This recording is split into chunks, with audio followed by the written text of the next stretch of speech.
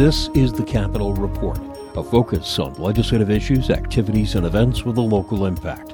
In this report, we provide you with coverage of the April 24th press conference by Republican state senators highlighting the devastating impact of the fentanyl crisis in Illinois and ideas to address it. Welcome to the Senate Republicans press conference today to discuss some of our legislation that's centered on empowering victims and reducing crime here in Illinois. So with that, I would like to introduce Senator Dale Fowler. Good afternoon. I'm State Senator Dale Fowler, and I represent the most southern district of Illinois, the 59th Senate District. We are here today to discuss legislation that focuses on bringing justice for victims of crime. Over the last several years, Illinois has seen policies and proposals that prioritizes criminals while seemingly making victims out to be second-class citizens. This is wrong. Our criminal justice policy should always put the victims and their families first. Victims need justice. Families need justice. Unfortunately, there's a whole class of victims that often gets overlooked because of the stigma surrounding it. And those are individuals who are unknowingly taking fentanyl. The fentanyl crisis is a serious epidemic and is the leading cause of death of American adults ages 18 to 45. It's impacting the most portions of my district in Southern Illinois, all the way up to Chicago. And while the majority party continues to propose legislation that decriminalizes large, deadly amounts of fentanyl, we are here today to seek to save lives and to hold those individuals who knowingly distribute this illegal drug accountable. Look, our constituents, this state's residents, and I'm sure we all know someone personally who are or has been poisoned by this drug. This isn't any ordinary drug. The smallest, tiniest amount is deadly. The saddest part is many people don't even know they are taking this drug. It's hit towns we live in, and it's hitting our children, the most vulnerable and the most in need of protection. I recently had a tragedy at a local school. A teacher called me, distraught and crying, and so upset, and wanting to know what can be done because she's seen what it has done to so many students and families. In fact, she had a student that was killed from fentanyl when they thought they were taking something else. It doesn't matter if you have a substance abuse problem. These people are victims and need to start being seen as though they are victims. They are not willingly taking fentanyl. They are not seeking to die. Those manufacturing, dealing, and selling this drug need to be held accountable. The teacher who shared her story with me on what she has seen in recent years is absolutely correct. We can no longer sit on the sidelines as our families, our friends, and classmates die from this awful drug. At this time, I'd like to turn it over to my colleague, Senator Sue Rezin. Thank you, Senator Fowler. Good afternoon. I'm Illinois Senate Deputy Minority Leader Sue Rezin. I represent the 38th Senate District. And as you have just heard from Senator Fowler, fentanyl is an epidemic that can affect and destroy the lives of anyone. This is a drug that is poisoning our society. It doesn't care who you are, it poisons and it kills indiscriminately. It's beyond time for our state to take this poison seriously. That's why I filed Senate Bill 1086, which would have coroners and medical examiners officially report its victim's death as fentanyl poisoning rather than fentanyl overdose in every case in which fentanyl is determined to be the cause or contributing factor in the death. According to the CDC in 2021, which is the most recent official numbers, Over 70,000 people died from synthetic opioids in the United States, and roughly 90% of those who are believed to have are those who have believed to be caused by fentanyl.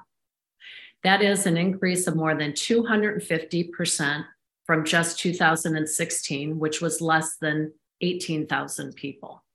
The same year, there were over 3,000 opioid overdose fatalities in Illinois alone. That's over a 36% increase from 2019. Unfortunately, the CDC expects that number to even be larger in 2022 once they finish gathering their official numbers for fentanyl-related deaths.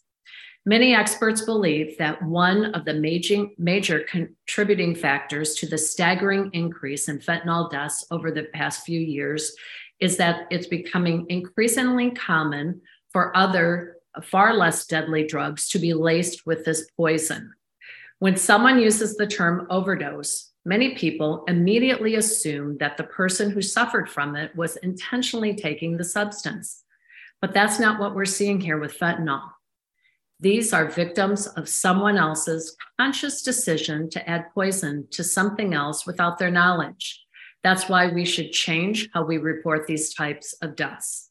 We couldn't call it an overdose if someone was unwittingly given a lethal amount of arsenic. We could call it arsenic poisoning. And we should be using the same terminology for the victims of fentanyl when they're poisoned.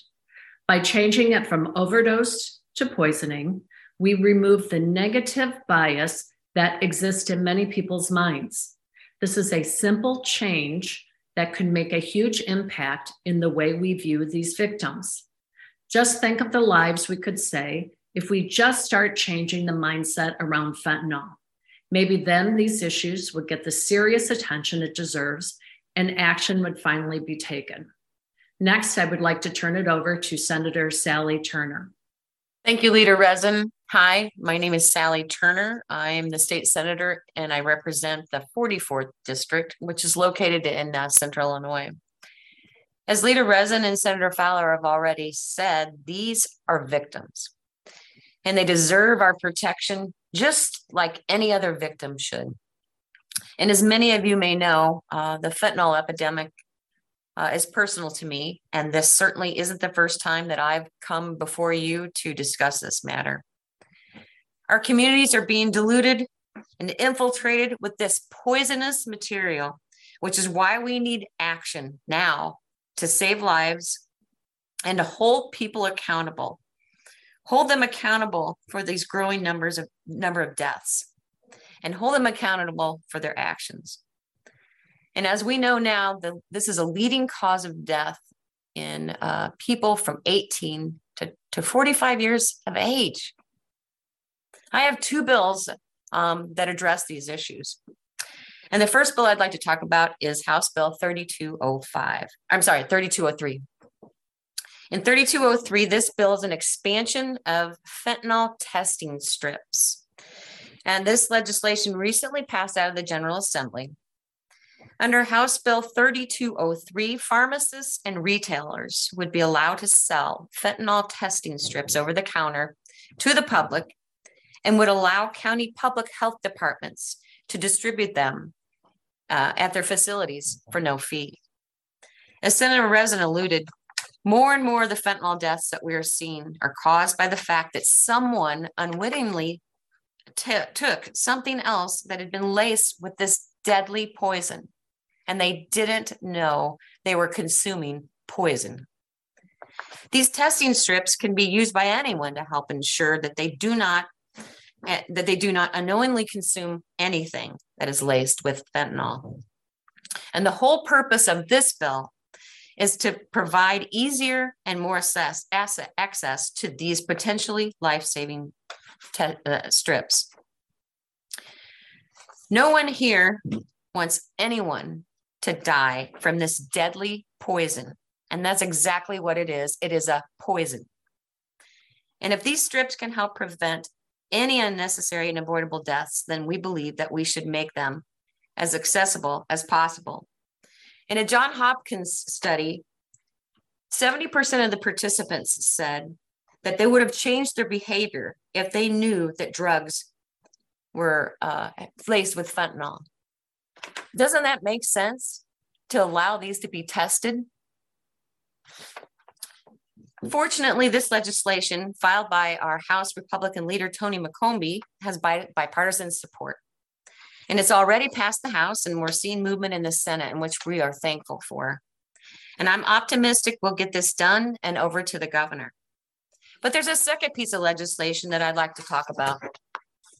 And it's a bill that would hold people who are taking advantage of these unsuspecting victims accountable for their actions. And that legislation is Senate Bill 73, which would create a new Class X felony requiring 9 to 40 years in prison for the unlawful. Sorry, that just muted. Don't know why. I'm sorry. Additionally, this would create a Class 1 felony, which could come with a fine of $100,000 for anyone using an electronic communication device in the furtherance of controlled substance trafficking involving a substance containing any amount of fentanyl. These new criminal offenses do not punish the victims of this poison, but instead directly target the individuals who are using deceptive practices to push and profit off their victims' misery. When it comes to the ongoing fentanyl epidemic, it is possible, and our duty to present solutions that both protect and aid its victims while also holding its perpetrators and exploiters accountable for their crimes. Each day that we continue to do nothing is another day where more lives are lost, and it's time for us to stop talking about it and actually do something about it. Thank you, and I would like to now turn it over to State Senator Terry Bryan, who will also talk about her proposals to defend victims of domestic violence. Thank you, Senator Turner. Good afternoon. I'm State Senator Terry Bryan, and I represent the 58th Senate District located in deep Southern Illinois. Unlike many bills we've seen over the last few years, these two bills prioritize victims over criminals. We cannot and should not continue to coddle criminals who commit violent crimes against another person. As you've heard from my colleagues before me, we're here today because we're seeking to shine light and provide support for the victims, justice for the families, and hold criminals accountable. In that ongoing effort, I've filed two pieces of my own legislation to help protect and defend victims of domestic violence. Currently, Illinois law does not protect those who are in great fear of being assaulted from within their own home. While currently in Illinois, someone can be charged with simple assault, meaning someone engaged in conduct that places another individual in reasonable danger.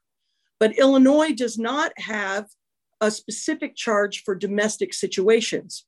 Crimes where the perpetrator is living with the victim should be taken more seriously, as the victim isn't able to secure a safe haven from that individual.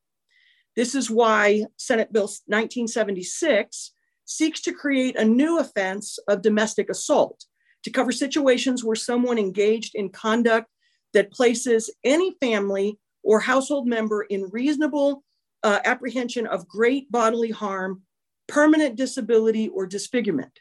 Additionally, the bill provides the victim a 72-hour no contact and stay away order for the charged offender. Requiring this physical distance is a way to allow victims of this mental abuse to seek the help and support they need without being under control of the abusers who could physically hurt them. Victims of domestic mental abuse should be given specific protection from their abusers. The second piece of legislation is Senate Bill 1974, which is an effort to protect our seniors. This legislation would enhance the minimum penalty when an act of violence is committed against someone 60 years or older, and it would be changed to aggravated domestic battery rather than just domestic battery. Criminals who target this vulnerable population should face consequences that match the seriousness of their crimes. We need to make it crystal clear to any criminal that if you commit these violent crimes, that you will be held accountable to the fullest extent of the law, and the law will proactively protect the victims. We need to send a signal to all of Illinois that we're here to protect and seek justice for victims, not justify the actions of violent criminals. Thank you for listening today, and I would now turn this over to Senator Steve McClure. Thank you very much, Senator Bryant. I want to talk about two bills that I filed, both dealing with issues brought to me by constituents who face serious and even tragic situations. In 2015, here in Springfield, Lindsay Sharp was killed when she was struck by a drunk driver in a Walmart parking lot. Her 5-year-old son not only had to see what happened to his mom, but was also injured in the accident. Senate Bill 1405, otherwise known as Lindsay's Law, makes sure that prosecutors can seek justice for all victims in a DUI accident. Under current law, if an intoxicated driver severely injures someone, they can be held accountable for that. However, if the driver kills someone in addition to severely injuring someone, they can't be sentenced for both crimes. Senate Bill 1405 fixes this, creating a blended sentencing provision recognizing both victims. And it's been supported by MAD, and I've been contacted by numerous families dealing with accidents that happened all over the state where this legislation would apply, including a couple of very high-profile cases in Chicago and the suburbs. We should not ignore severely injured victims simply because another victim was killed.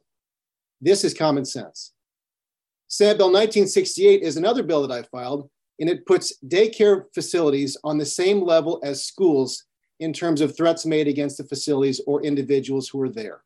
And this is another bill inspired by a Springfield constituent after her daycare received threats. Daycares are centers for childcare and learning, just like schools, and they deserve the same protections, especially in a year where a major theme here in Springfield is supposed to be access to daycare and early childhood education. This legislation seems like an obvious choice.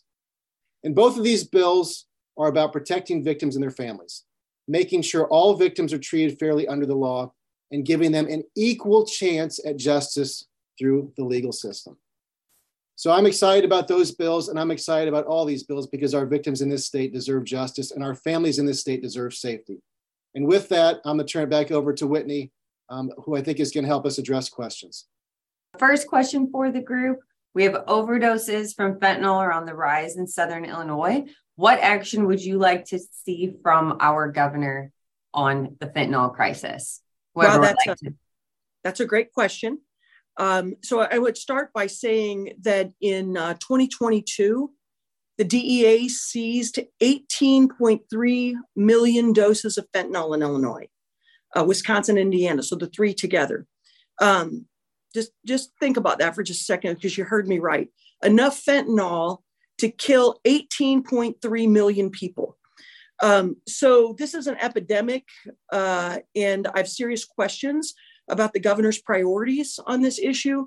If you look at what other governors are doing compared to what Governor Pritzker is doing, it's night and day difference. For instance, Governor Gavin Newsom just called in the National Guard and the California Highway Patrol to partner with local law enforcement in San Francisco so that they can target the fentanyl trafficking and crack down on related crimes. The number of things I disagree with Governor Newsom probably could fill a book. But in this case, I'm applauding him and wondering why we're not decisive here with our governor. So I would say, maybe if Governor Pritzker's folks are listening in, we're well past the point when we should be doing something about this. And I hope that Governor Pritzker begins to make this a priority. Next question we have for Senator Rezin. Your bill sounds like one that should cost nothing to implement. Is that correct? And for the other senators, could your bills be held up by funding concerns?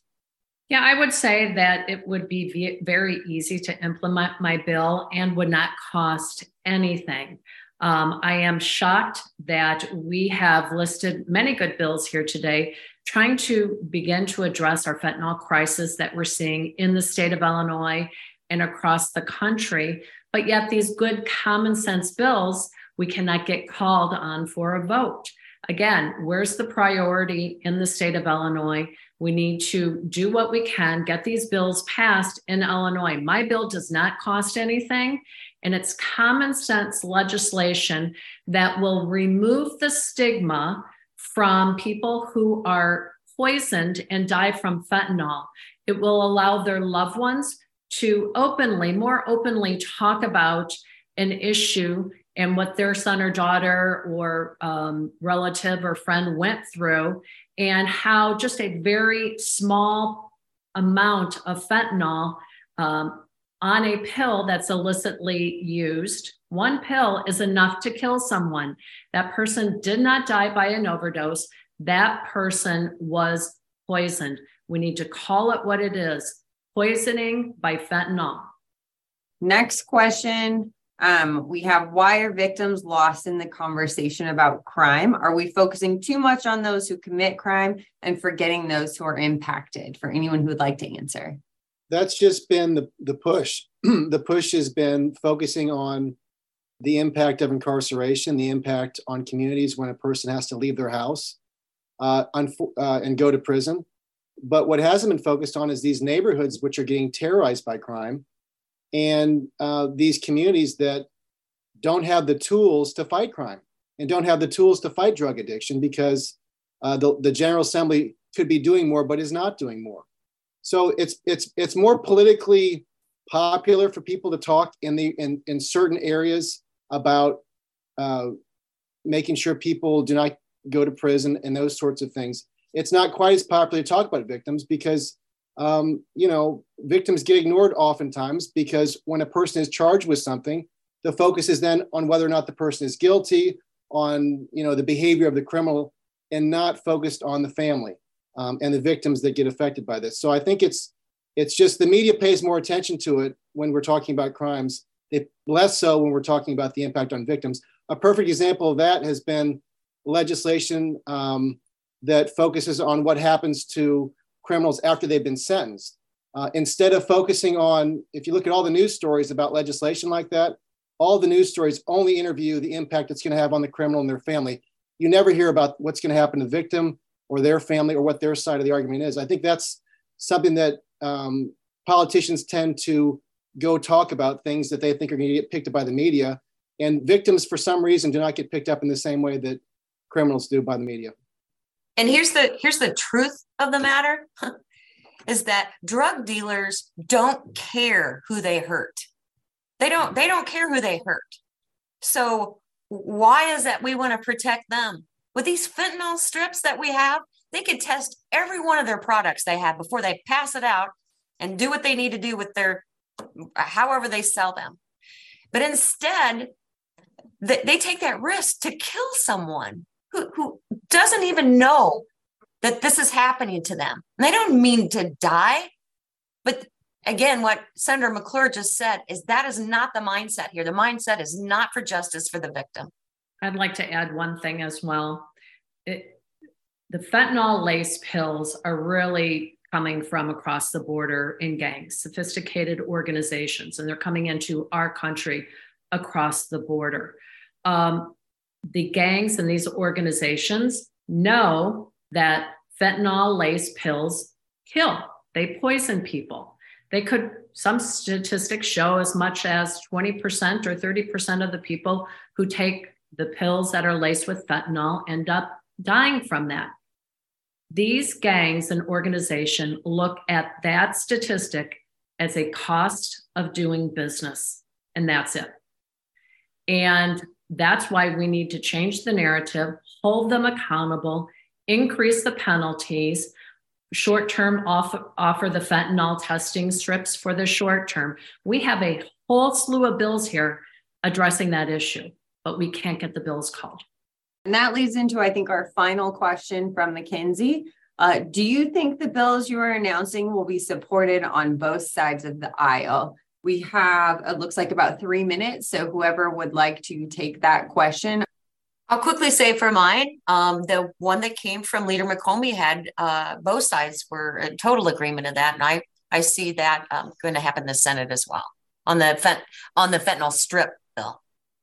I'll add on the domestic violence side, I'm working to get support from the other side of the aisle. Certainly, when we have issues of domestic violence, whether it's seniors whether it's male or female in a domestic violence situation. Certainly, they're simple bills, easy to pass bills if we could just get them called. So I'm hoping to be able to get the support from the other side of the aisle. And there's no question on my bills that if they're able to get out of committee, both of them will have a bipartisan roll call on the floor. And but the problem is, as we're all facing, is behind the scenes, certain bills are held and certain bills aren't held. And I think it's beneficial to the state of Illinois to actually have hearings on these things, get this stuff in public, and let people vote. And if it's not a good bill, people can vote against it. But I think that all these bills, if they're actually called to a vote in committee and on the floor, would pass. Thank you so much. That's all we have time for today. Thank you all for participating and look forward to seeing you soon. Thank you. According to the Illinois Department of Public Health, overdose deaths from synthetic opioids such as fentanyl rose 2,700% in Illinois from 2013 to 2020. In Springfield, for the Capitol Report, I'm Ray Watt.